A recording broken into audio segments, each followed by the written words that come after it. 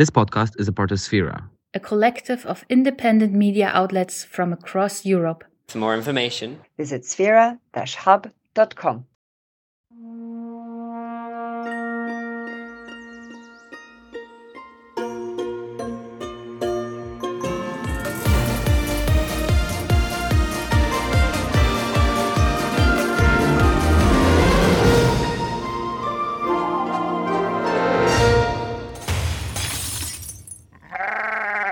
Hi, Katie. Hello. I'm speaking to you from a new recording situation. I don't think it's quite grand enough to call it a recording studio because it is my cupboard, but it's definitely an upgrade from my previous setup. And I'm hoping it's going to mean that my voice sounds beautifully clear and rounded. The thing I'm a bit worried about, though, because I've seen your cupboard in a video call, it doesn't seem to have any air holes. You're going to be all right in there? I hope so, but if I pass out, then will you call some assistance? If there's any long silences, I'll call the ambulance. Anyway, you've been at a tech conference. How was it? Yeah, it was really fun. I went to Lisbon for the week, and probably the funnest thing was that I met up with André Degeler from the Tech EU podcast, who we had on as a guest earlier this year, and he took me to an extremely fun Ukrainian party. That sounds amazing. I mean, this is not going to come as a surprise to lots of people because I think it's quite well known, but let's just say the Ukrainians know how to party, and I had quite a sore head the next day. Oh dear. What have we got coming up this week?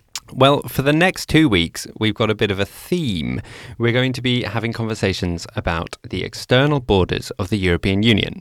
So the borders at the edge of the Union in places like Greece or Latvia or Hungary. And this week, you've probably seen in the news that there's been a pretty terrible escalation at the border of Belarus and Poland. It's a crisis that's been going on for a while now, but it's really coming to a head this week. So we really thought we had to talk about it. And we found someone to talk to who's really been seeing with her own eyes what's been happening there. Marta Górczyńska, a lawyer who's been trying to help these migrants who are in a terrible situation. That's coming up later in the show. But first, it's time for Good Week, Bad Week. Good week, bad week. Who's had a bad week, Katie? Well, I may regret talking about this because it's exactly the kind of thing that no matter how I talk about it, someone is going to tell me I've got it all wrong, but I'm going to try anyway. I'm going to give bad week to the Council of Europe. Which of the many European councils is that? Yeah, as a lot of listeners will know, there are about 9 things in Europe called the Council of Europe or the European Council or the Council of the EU. The one that we're talking about today is the Council of Europe. It's not actually part of the EU. It's a human rights organization. It's basically this big club of 47 countries who've all agreed to respect human rights. And they're very big into promoting good democratic standards. Anyway, as part of this general mission, the Council of Europe launched a campaign on social media last week aimed at trying to combat Islamophobia and stand up for women who wear the hijab, women who face a lot of discrimination on this continent. The social media campaign included these images of smiling Muslim women wearing headscarves, and also these images where the photo was kind of split in half, and each half was one woman wearing a hijab, and on the other side, there was a woman not wearing a hijab. And the slogan read, "Beauty is in diversity as freedom is in hijab." Now, I think we can all agree that is a horribly clunky slogan. It doesn't really make any sense. It's a bit confusing. It is a bit confusing. What does it mean? I've no idea, really. But suffice to say, some people really, really didn't like this expression, freedom is in hijab. And they accused this campaign of promoting the hijab and saying that this was essentially pro-Islamic propaganda. Now, this is where it becomes hard to talk about because a lot of people taking issue with this campaign, it wasn't really just about the wording in this clunky phrase. They were also taking issue with the general premise that we should respect the choice of women who want to wear a hijab. And the more hardline of these tweets said things like, I kind of feel a bit gross even repeating this on the podcast, but stuff like, if you want to wear a headscarf, why don't you go live with the Taliban? And that kind of thing. I know there's a lot of Islamophobia in the country you live in France. Were a lot of those tweets coming from French Twitter users, perchance? What on earth would make you think that, Dominic? Yeah, not all of them, But a lot of these tweets did come from people in France. And in fact, that is why the Council of Europe has now withdrawn this pro-diversity campaign, because several well-known French politicians were among the people complaining. People like Marine Le Pen, surprise, surprise, the French far-right leader said this campaign was indecent and that it was in removing the veil that women become free. But it wasn't just people on the far right saying this kind of thing in France. The entire French government wasn't happy about this. And apparently, with the support of the German government, they pressured the Council of Europe to withdraw these images. And so the Council of Europe has deleted all of these social media posts, and it is apparently now trying to, I quote, reflect on a better presentation of this project. I appreciate that this is quite a complicated question, but why do you think people get so riled up about this thing in France? I mean, how long have you got? We could talk about this for hours.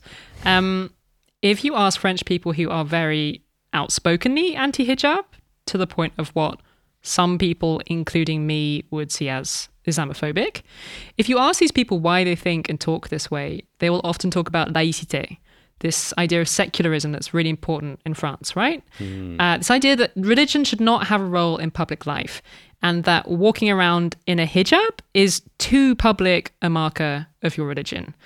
Curiously, we don't seem to be having the same conversation about like Jewish men or Sikh men who wear visible symbols of their religions. It is really mostly Muslim women who get this criticism. But that's by the by. People who make this argument, and they come from the left and the right in France, they'll also often give you this line about how women who wear the hijab are oppressed and they couldn't possibly be wearing a headscarf out of choice. Which, I don't know, personally I find that a bit patronizing, because if you ask women themselves, they might have any number of reasons for wearing a piece of clothing. And I think that we should treat all women as intelligent enough to make their own decisions about their clothes. I also personally feel okay with this idea that women might have different ideas about how they feel comfortable dressed in public culturally, you know, and different ideas of modesty. Many women in many European countries, including this one, used to cover their hair all the time out of modesty until like the 60s.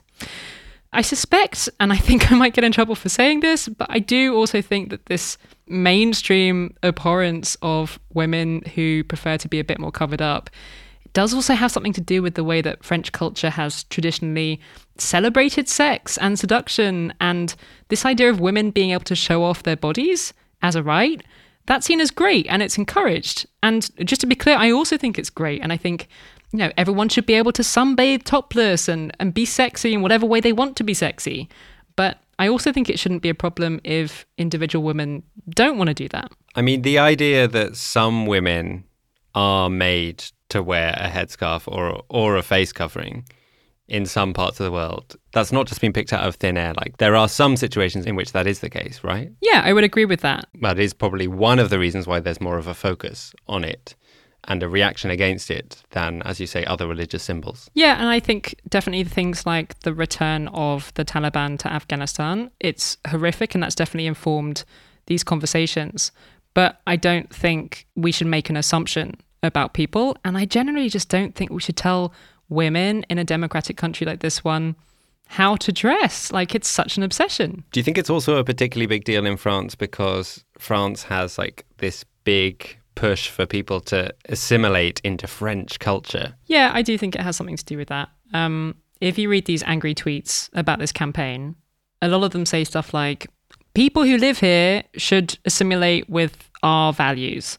And the people who tell you that kind of thing, they think of themselves as proud secularists and enlightened defenders of women's rights, and those are very good things to be. But when I hear people kind of suggesting that French women who wear a hijab are somehow a little bit less French because of these clothes, it makes me feel really uneasy, you know, because a lot of these women were born here, their parents were born here, they're as French as anyone else. And again, I feel like I'm probably going to get into trouble for saying this, but I am a citizen in this country now, so I feel like I have the right to give my opinion. The people who won't accept these women, they have a quite narrow image in their mind of what it means to be French, and it's a very white-centric image of what it means to be French. So it's really easy and comfortable, you know, if you've grown up in a white, culturally Christian environment, because this whole culture is designed around people like you know? And there's a lot of hypocrisy built into it. So, for example, we supposedly live in this country where everything's very neutral and religion is totally separate from public life.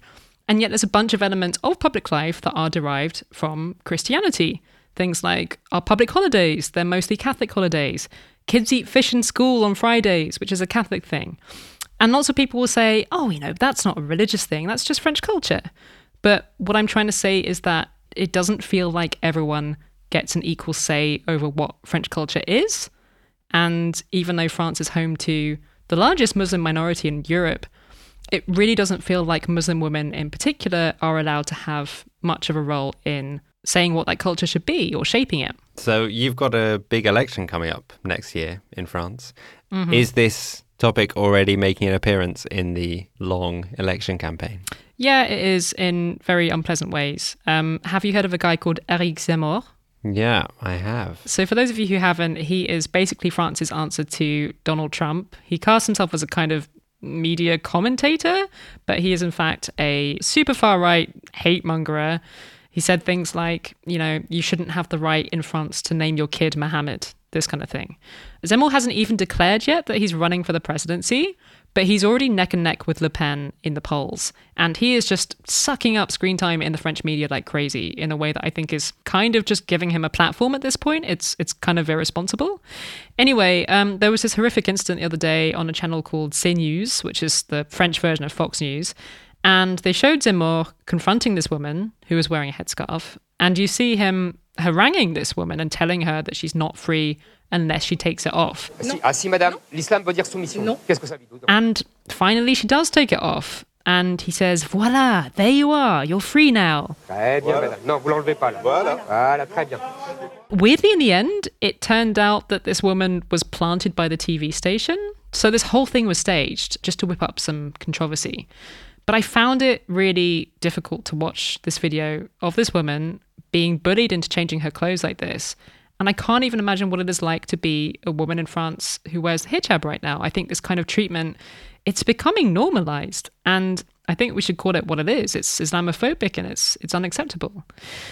And I'm giving the Council of Europe bad week this week because they were forced to take down this campaign. And I think they probably could have avoided it if it had been slightly better framed and didn't have this weird phrasing in it that really did make it sound a little bit like it was encouraging women to wear the hijab rather than saying that we should just respect women's choices.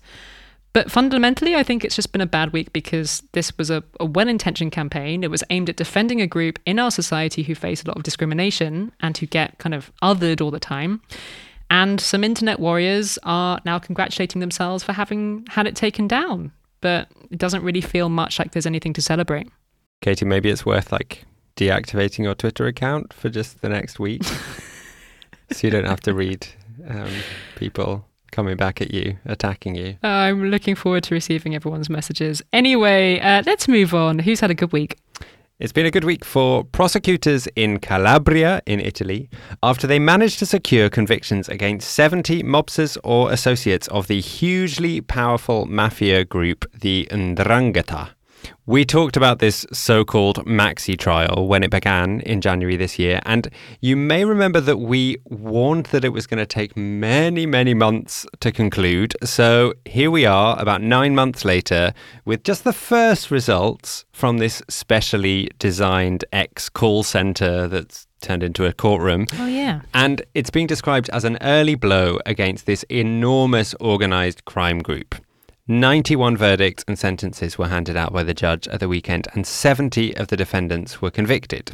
So it's seen as an early victory in a process that will continue for many months to come, with some 355 people being judged in all. Is there any reason why these gangsters got tried before the other ones? Yeah, so these 91 defendants had all opted for speedy trials, which I can't help it. I keep thinking of speedy boarding, like EasyJet, whenever I hear of it. Like they paid the extra, which no, they didn't pay any extra. What it actually means is that they just had preliminary hearings that took place behind closed doors, and it all resulted in their sentences being cut by 1/3 if they were convicted. And it's thought that many of the defendants in these cases, in the speedy cases, seemed to choose this route because they knew they were almost certainly going to be convicted, and they decided to go for the route of lowest sentencing. I don't know how I feel about that. It's kind of a weird thing to do as a society, isn't it? To be like, yep, we know you extorted people and you're a really bad person,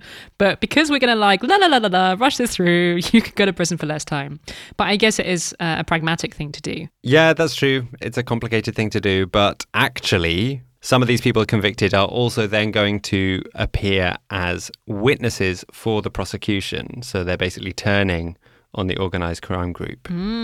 So that's one of the reasons why they wanted to get their convictions out of the way quickly so they could then cooperate. And what kind of sentences are we talking about for these people? Well, it varied a lot. About a third of those convicted received a sentence of a decade or more in jail, so quite significant sentences. A handful of them were actually sentenced to 20 years, including the right-hand man of the big boss guy of this branch of the crime group. 21 people in these speedy trials were actually acquitted, although the chief prosecutor pointed out that the acquitted people were minor players. That chief prosecutor guy, he's quite an interesting figure, isn't he? I mean, he's got an extremely dangerous job. Yeah, he's this guy called Nicola Gratteri, and he's pretty famous as an anti-mafia prosecutor. And due to his work trying to bring down this particular mafia, he's had to live under police protection for the past 30 years. So obviously it's really good news for him personally and professionally. And he said that it had gone very well, but it's worth noting that some of the biggest names in the Maxi trial didn't opt for these speedy trials. So there'll be some time before we hear about the fate of people such as the ex-senator Giancarlo Pitelli, and also the head of this branch of the mafia family, who's a 67-year-old man called Luigi Mancuso, also known as the Uncle. It's kind of hard to believe that people actually have nicknames like that in the mafia. Like, it's not just something from the movies. They're like leaning into the stereotypes, aren't they, with the Uncle? And rather dramatically, actually, his nephew, who's not called the nephew, but I think he should be, he's actually one of the people that was just prosecuted in these speedy trials, and he's turned against his uncle, and he's like the star witness against his uncle. That's a really risky thing for him to do, but it's a big coup for the prosecutors. The defendants were convicted of quite a broad range of crimes, things like money laundering, illegal weapons possession, attempted murder, association with the mafia, and drug dealing. And that final crime is one that the 'Ndrangheta are really well known for. It's actually thought of that the majority of cocaine in Europe is actually arranged by the 'Ndrangheta, which I find extraordinary for just like one organised crime group, although it is an enormous organised crime group with around 6,000 people involved. But it's also worth mentioning that even though this is a maxi trial, it's only looking at one branch of the crime group, the branch of the Uncle Mancuso. And they went for this branch partly because they are known to be a particularly violent branch with some pretty awful crimes. Anna Sergi, a professor of criminology who specializes in mafia organizations, was writing on Twitter about these initial convictions, and she said the most interesting thing was that it will give an idea for all the hundreds of lawyers working on this maxi trial of how the judging tribunal are behaving and what might come later in the higher stakes, longer trials. So for now, it's a good week for the prosecutors for hitting this first crucial blow to this enormous and deadly crime organization.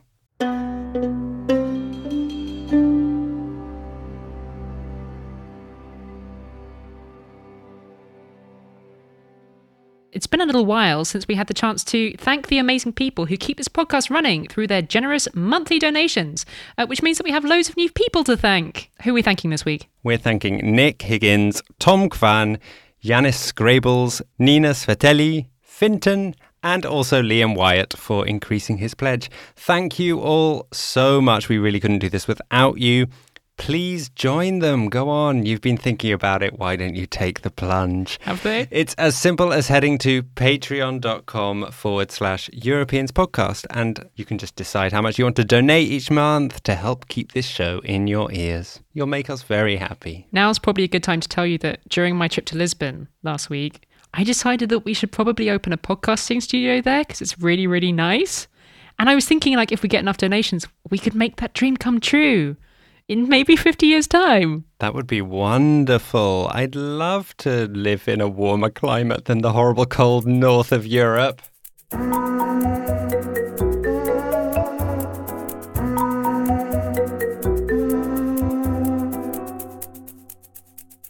This episode is really part one of 2 episodes. If you're listening to this now, I think you're really going to want to listen to next week's episode 2, because they both deal with the frankly shameful treatment of asylum seekers on EU borders. Right now, there is a humanitarian disaster unfolding on the edge of Europe. The government in Belarus has been encouraging people to travel to Belarus on tourist visas from countries that aren't safe, especially Syria and Iraq. But also there's people coming from African countries that are suffering from violent unrest like DR Congo. And once they arrive, Belarus has been sending these people across the borders that it shares with EU countries, Poland, Latvia, and Lithuania. It is part of a political game that Belarus has been playing. The regime there is trying to punish the EU for the sanctions that were imposed after President Lukashenko fraudulently claimed to have won an election last year. And Belarus is doing that by using humans as a geopolitical weapon. It knows very well that the EU does not want asylum seekers arriving here, so Belarus has been sending asylum seekers. This situation has been going on for months, but it's really in the last few weeks that things have really become desperate. It's cold now, it's really cold. And what is happening is that Belarus is sending people across its border with Poland, and Poland is trying to send them back. It is this horrible form of ping pong. It's a trap. And people are getting stuck in the forest between Poland and Belarus, often for days in the freezing cold. At least 10 people that we know of have died already in this situation. We really felt like this was something that we needed to talk about. It is scandalous that more isn't being done to stop it. And it does feel like a situation that has been escalating in recent days. There have been videos posted online of people trying to get across this border in really large numbers, hundreds of people. So this week we're going to talk to someone who understands both the situation on the ground and the legal situation around it. Marta Gorczynska is a lawyer specialising in migration, asylum and human trafficking, and she's been working closely with NGOs in the border zone to help the people arriving.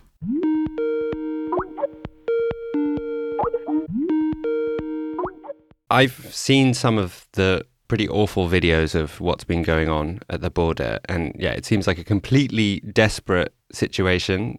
You've been there yourself trying to provide assistance to the migrants stuck in this limbo. What's it like there? Like you're saying, it's absolutely awful and the situation is getting only worse. The temperatures are dropping right now. The winter is coming in Poland. We find people in worse and worse medical condition. People are being diagnosed by medics with hypothermia, exhaustion. A lot of people haven't been eating or drinking for days. They tell us that they've been eating leaves or grass or drinking dirty water from some small ponds that they found on the way in the forest. The problem is that we don't exactly know how many people are there in this forest, and no humanitarian organizations were allowed access there. We find people in very critical condition, people that are being admitted to the hospitals, to the local hospitals, which are slowly getting overwhelmed because there is no additional support from the government, no assistance provided to these people in the forest. So the situation is getting only worse. So I guess it's mostly falling to volunteers outside this kind of exclusion zone to help people. Do they have the resources that they need to do that? Absolutely not. And that's the whole tragedy of the situation. The only assistance that is provided right now to these people is the assistance provided by the NGOs, independent activists, and by local people. So people who have no resources, no expertise on how to work in such a critical situation, in a situation of a humanitarian crisis. That's why we call the government to send the humanitarian organizations, the professional organizations who know how to provide assistance, who know how to work with people in such a situation of a disaster, because the humanitarian crisis is quickly turning into humanitarian disaster with more and more people being trapped there. And so one of the reasons why local people have had to step in, if I understand it correctly, is because due to this state of emergency that the government brought in, the border zone, a big part of it actually isn't allowed to be accessed by media or aid workers, and only the people that actually live there are allowed to be there. And these locals have just found themselves with a humanitarian crisis on their doorsteps. How have the locals been responding to it? Obviously, it's very traumatizing for them. We see how many of them are going every day, every night to the forest to find people who need assistance, to bring them hot soup or hot tea, blankets, sleeping bags, warm clothes. People who are being found in the forest are not prepared at all for such a journey. They're not well equipped, especially taking the temperatures that we're having right now. We had already nights with the temperatures below 0 degrees, which means that you really have to have a professional equipment to survive in the forest. We know that a lot of them were tricked by Belarusian travel agencies or visa agencies. They were told that this is an easy and safe way to get to Europe. The people that we speak to tell us that they've been trying to use the legal ways to European Union to join their families, and they were denied visa one time after another. And that's why they, at some point, were so desperate that they decided to use the Belarusian route.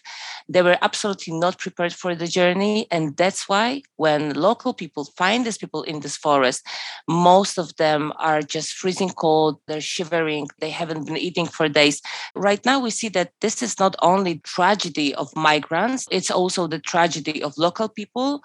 And it's also the tragedy of border guard officers, police officers, militaries who are being forced to throw the families through the barbed wires back to Belarus, who are forced to leave these families that they meet in the forest with no assistance. More and more people are being traumatized by this policy. Activists as well. We were absolutely not prepared for providing this kind of assistance in the forest. Me personally, I'm a human rights lawyer. I was not trained on how to provide humanitarian assistance to people, on how to save people's lives. But this is the first thing that we have to do when we approach the group of people right now. Here in France, we've sometimes seen people prosecuted for helping migrants. Is that the same situation in Poland? Provisions of the Polish law do not criminalize providing humanitarian assistance to people. But obviously, as in any other country, some other provisions regarding human trafficking, human smuggling might be used by the government, well, to achieve a freezing effect at least. We already have activists who are prosecuted for smuggling because they were apprehended by the border guards while having a family from Iraq in their car. So they were trying to take people from the border area to Warsaw, as far as I know. They wanted to give them shelter. They wanted to basically save them from what's happening there, save their lives. We will see what will be the outcome of the proceeding. But we are afraid right now that there might be more and more activists who will be prosecuted for helping.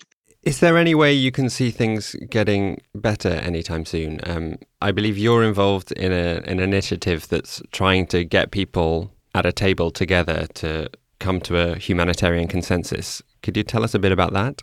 We've been trying to convince the government that the humanitarian assistance is absolutely crucial right now and it should be sent right away. It's not happening still. What's even worse is that there is no extra support to local hospitals, to the border guard stations where a lot of migrants are being placed, to local authorities. There is a humanitarian disaster and no additional fundings for the areas that are affected, so they would be able to buy this essential stuff that is needed right now. So all of this is done by private people, by local people, by some fundraising campaigns. So this is the first thing that we're saying, that the government has to admit that there is a humanitarian crisis apart from a political crisis. So we're also trying to mobilize the humanitarian actors who would go to the ground and work outside of the state of emergency zone. So it's pretty clear that the Polish state does not want to welcome these people arriving. What does international law say about what Polish border guards should be doing when confronted with people trying to cross into Poland? And how does that differ from what's actually happening? According to both national and international law, you cannot just simply return a person to another country without conducting proper examination of each individual case of a person to see if there might be any reasons for the person to not be returned or reasons to grant this person international protection if he or she faces persecutions in her own or his own country. So there might be a lot of reasons for people not to be returned to the country from which they came. So in order to assess their situation, there is no other way than to conduct a proper legal proceeding. And this is not what's happening. So we see groups of people coming to Poland, so crossing the border illegally from Belarus, and then being pushed back to Belarus without initiating these proceedings. And this is the main violation of the law that we are seeing at the border. This is an illegal pushback that is happening. This situation violates the prohibition of torture and inhuman treatment as well. Sending a person with no warm clothes, no medical assistance, no food, and no proper shelter to the forest with the temperatures as we're having right now in Poland, it's clearly a violation of at least inhuman treatment, but it might also violate the prohibition of tortures. And the government absolutely ignores that, claiming that this is a hybrid war with Lukashenko, and all these people are just weapons used against Poland by the Belarusian regime. Even if we call this situation a hybrid war, well, these people that are stuck in this forest, that are trapped in this forest, are also the victims of this war, and they should be treated as such. And so where's the international community in all of this? I mean, and in particular, where's the EU? Has there been enough pressure on Poland to take a more humanitarian approach? We already have at least 10 confirmed deaths at the border. We know that there are more of them that went unreported. We know that there will be more of them if the situation does not change. And we're absolutely shocked that there is no firm reaction from the European Union. Let's remember that the Polish-Belarusian border is also the external EU border, which means that it's not only Poland right now claiming to be defending the borders, it's also defending the borders of the European Union. So this crisis should be also addressed by the EU. And it's not happening, and we don't see it coming. There is, in fact, a whole EU agency in charge of looking at Europe's external borders, Frontex, and this agency is, in fact, based in Poland. Its headquarters are in Warsaw. Are they really not anywhere to be seen in this situation? No. In order for Frontex to start operating at the border, they have to be asked by the member state to come and help. There was no such request from Polish government. When asked by journalists why the Frontex was not requested to come to the Polish border, they simply said, we don't need them. Our troops are sufficient to address the situation. From the human rights perspective, it's a very difficult question to answer whether Frontex should be involved right now or not, because, well, we know that Frontex is involved and was accused of being involved in illegal pushbacks at other European borders. But on the other hand, we see that the situation is getting only more dramatic, and we know that there are some complaint mechanisms that are in place once the Frontex is involved, and there are no such mechanisms right now. Next week, we're going to be looking much more closely at this phenomenon of pushbacks, asylum seekers being pushed back illegally from within EU territory when they might be trying to claim asylum.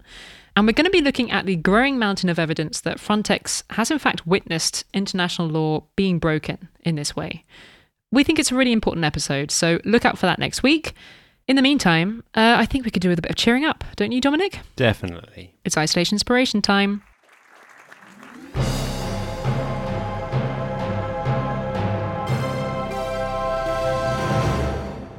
Do you remember a little thing called live music? Yeah, I went to my first concert this week. Oh, how was it? It was so lovely. Do you know what I've really missed? And it's going to sound really strange, but sticky floors? Oh, I think we're thinking of different kinds of live music. I was in like a choral concert in a church where the floors were definitely not sticky.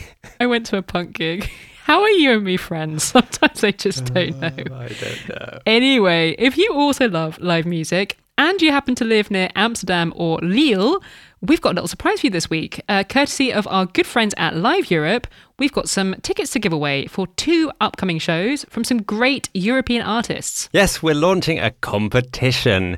We're going to be doing a few of these before the end of the year, so listen out to hear if your city is mentioned. But this week we're starting with the city of Lille, where we've got 2 pairs of tickets to give away for a gig from the Swedish post-punk band Viagra Boys at the cool venue of L'Aéronef on the 23rd of November. Should we hear a bit of the Viagra Boys? Let's.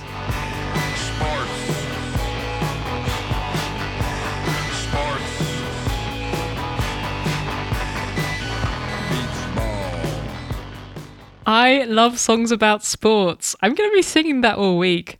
Sports! We also have tickets to give away in my hometown of Amsterdam at Melkweg on the 18th of November when the amazing Swiss Sri Lankan R&B star Priya Raghu will be performing. We were young, we were reckless, champagne toast on us for breakfast. We were gods, we were restless, and we both knew that we were blessed with good love. That is what my friend Patrick would call a bum wiggler. Is your bum wiggling? No, I can't really move in the cupboard. Would you like any of these tickets in Lille or Amsterdam, or do you know someone who you think would? Then send them to our Instagram or Facebook page where you'll find a post about both artists. All you have to do is comment under the picture and we'll draw names out of the hat on the 15th of November. Live Europe run a bunch of amazing music venues around Europe, so you should check them out in general. And yeah, many thanks to them for the tickets.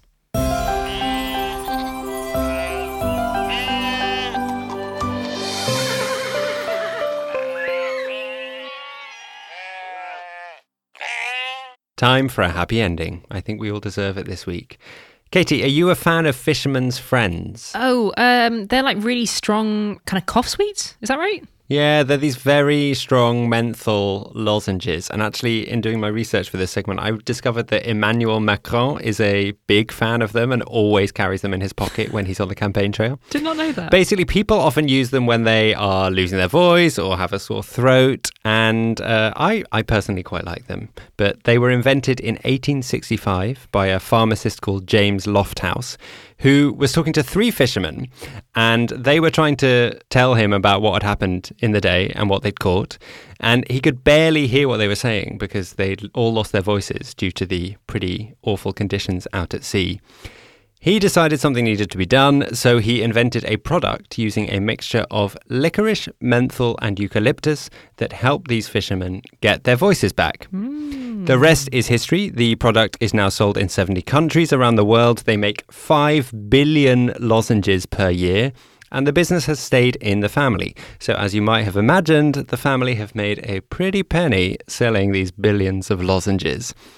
One of the descendants, who had made quite a bit of money from the family business, was Doreen Lofthouse, and she sadly died at the age of 91 earlier this year.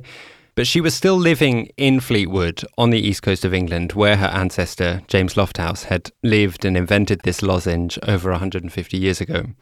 Since the 90s, she had donated quite a bit of her money, some millions, to community projects in Fleetwood. So she was a very generous woman during her lifetime. But with her death came her most incredible gesture. She donated £41 million of her fortune to a charity that tries to improve facilities and amenities in her hometown in Fleetwood. Wow, that's amazing. Yeah, it is. And the town seemed to be totally amazed by it. A member of the Fleetwood Town Council told the BBC that they were overwhelmed by the generosity, saying it's an unbelievable amount of money. She also went on to say that she hoped the foundation will work alongside the council to identify projects that will benefit the town for years to come. She wants a piece of that pie.